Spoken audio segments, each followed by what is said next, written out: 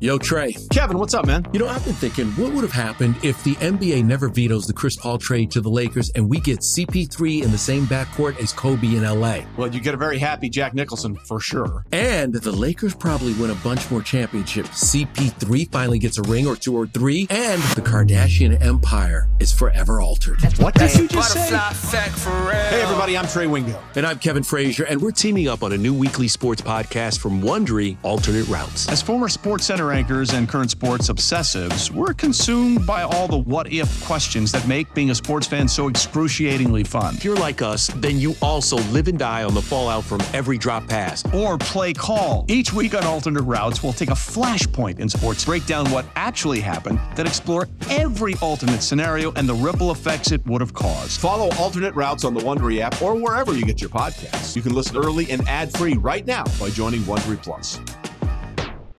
This is the Daily Tip presented by BetMGM. Now, here's Chelsea Messenger and Michael Jenkins. Oh, let's talk to someone who does know what he's talking about.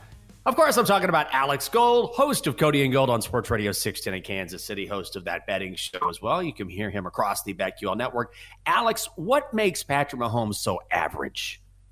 Right, yeah. You know, he just struggles in big moments, guys. He struggles in those big moments. If he can finally get over the hump and finally win something of value, then we can finally recognize what he is as a quarterback. But no, you know, that's the kind of crazy stuff we see all the time now here in Kansas City. You know, it's part of the, you know, when you're at the top, whether it was LeBron James, any of the greats, right? Like you're going to be seeing haters all the time, but it's great to be on with you guys.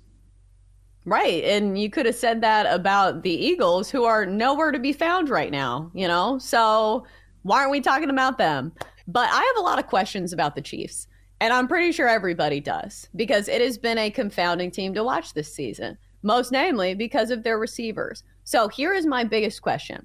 If we couldn't trust the Chiefs during the regular season in some of these big moments, and it's not Patrick Mahomes' fault, why should we trust them this weekend against the Bills?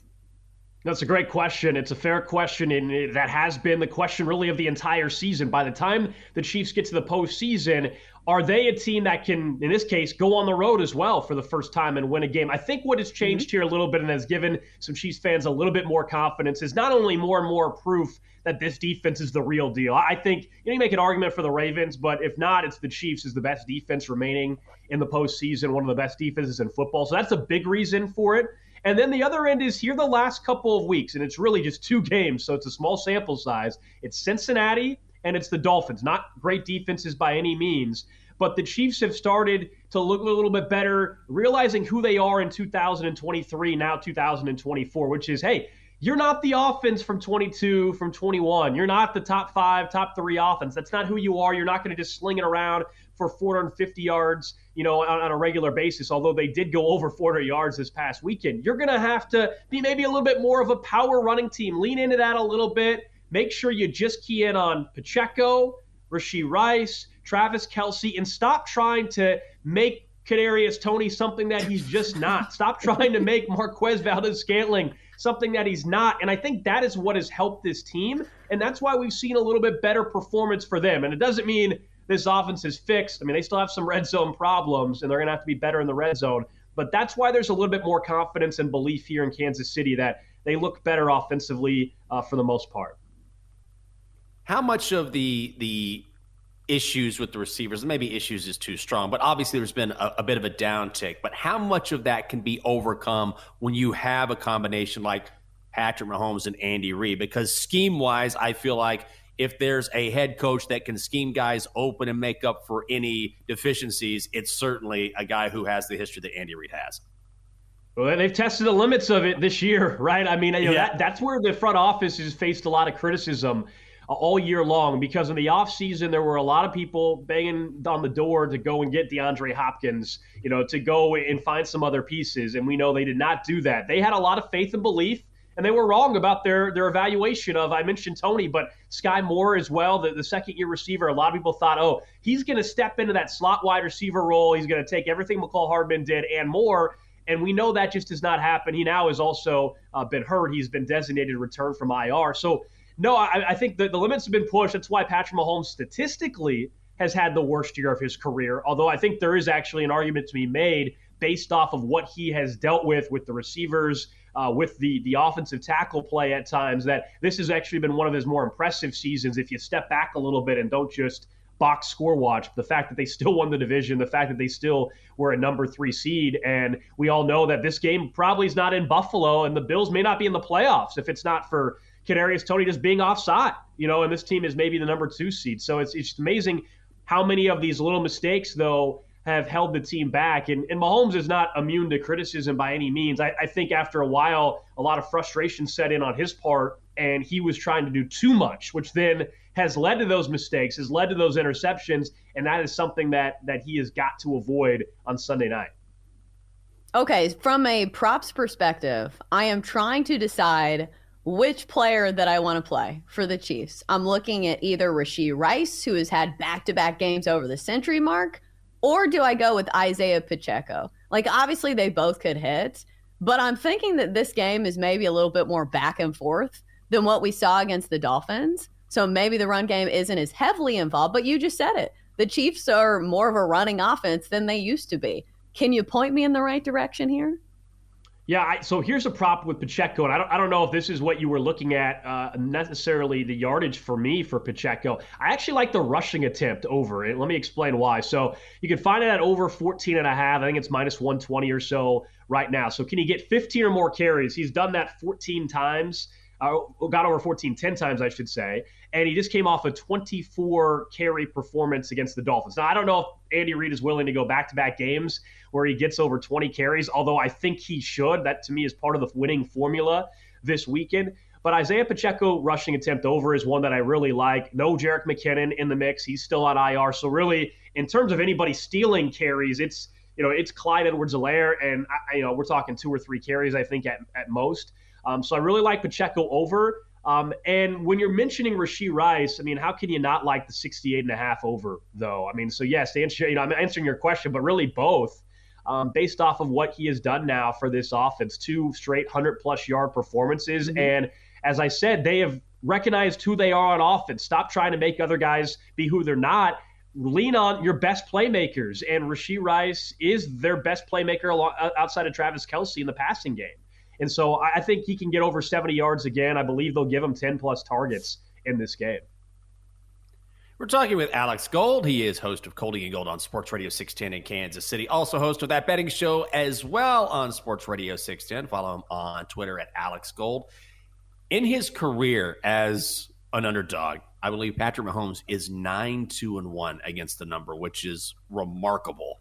What makes him, in your mind, so good when he's going into a rare situation in which he and the Chiefs are not the favorites?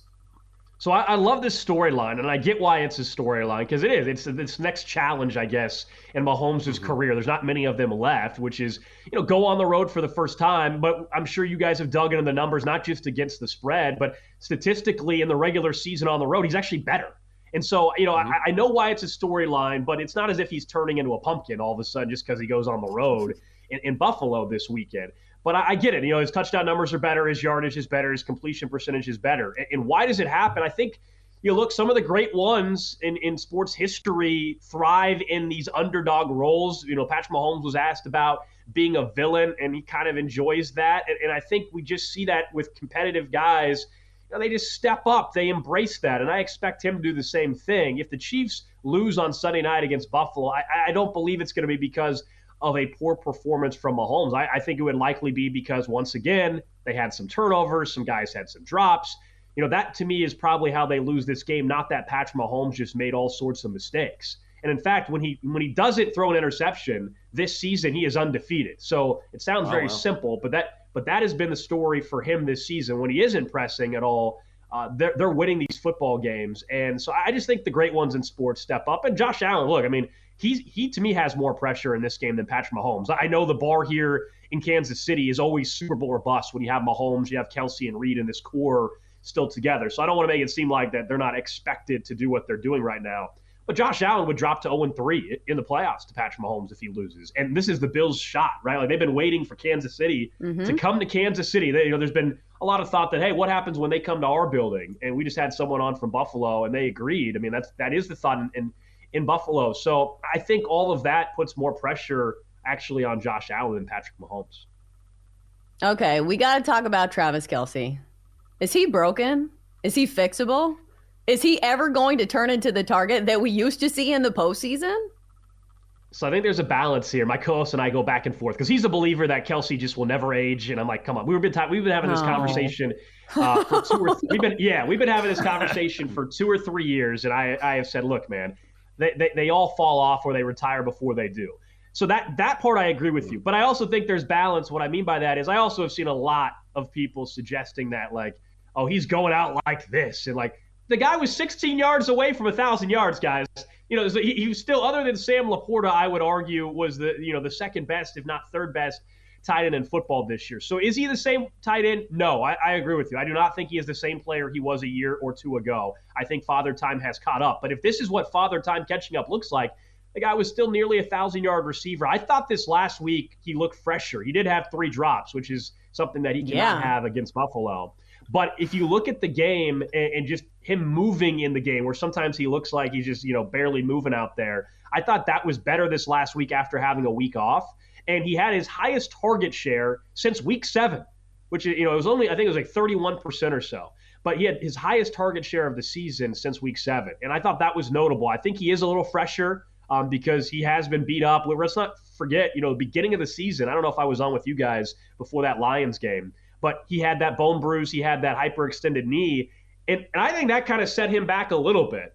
So I think, there's balance. I agree with you, Chelsea, that he's not the same guy. But also, like, if this is what it looks like when you're washed, then I think every player in football will take 1,000-yard season still at this point. Cody, we got about 2.5 minutes left before we go to break here. But what's going to happen this weekend? You know this team. What do you see going down in Buffalo? So my biggest concern, and if you tell me the Chiefs lose, I would wonder if it means that the tackles for Kansas City really struggle. Talking about the left tackle, Donovan Smith, right tackle, Jawan Taylor. They didn't have a defense go up against them last week in Miami that I felt could really test that. All the injuries, like who was going to really get after the passer after the passer if you were the Dolphins. Well, I think the Bills have the personnel to do that. And so I'm a little concerned about Jawan Taylor at right tackle. We know he's the king of penalties, false starts, holding calls, you name it. And then Donovan Smith, the left tackle, looks like he'll get the start over the rookie Wanya Morris. And, he has been beat, at times this year. So that's the area I'll be watching. But I think Kansas City's defense is going to hold Josh Allen in check. They did a good job with him on the ground last go-around. In that last game, there was no Drew Tranquill, the linebacker. Nick Bolton was just coming back off the IR. I think they're going to control the running game of Cook and Josh Allen a little bit better. And so I believe the Chiefs are going to cover the number. I think it's a coin flip type of game, but I'll take the team getting points in this spot. So give me the Chiefs, the +3. And I think this is like a 27-23 type of football game in which the Chiefs do win and likely head to Baltimore for their 6th straight AFC title game. Oh, it's going to be the marquee game. Can't wait for it. He is Alex Gold, host of Cody and Gold on Sports Radio 610 in Kansas City, host of that betting show as well. Catch him across the BetQL network. Alex, always a pleasure. We appreciate the insight. Hey, thanks, guys. You bet. Oh, man, just hearing him talk, that gets me excited. This is the game, right? Isn't this the one that everyone's looking forward to based on the history between these two teams? I feel like it is. It feels like the AFC Championship. Yeah, it really does. It sure does. For more, listen to the Daily Tip presented by BetMGM. Weekday mornings from 6 to 9 Eastern on the BetQL network, the Odyssey app, or wherever you get your podcasts.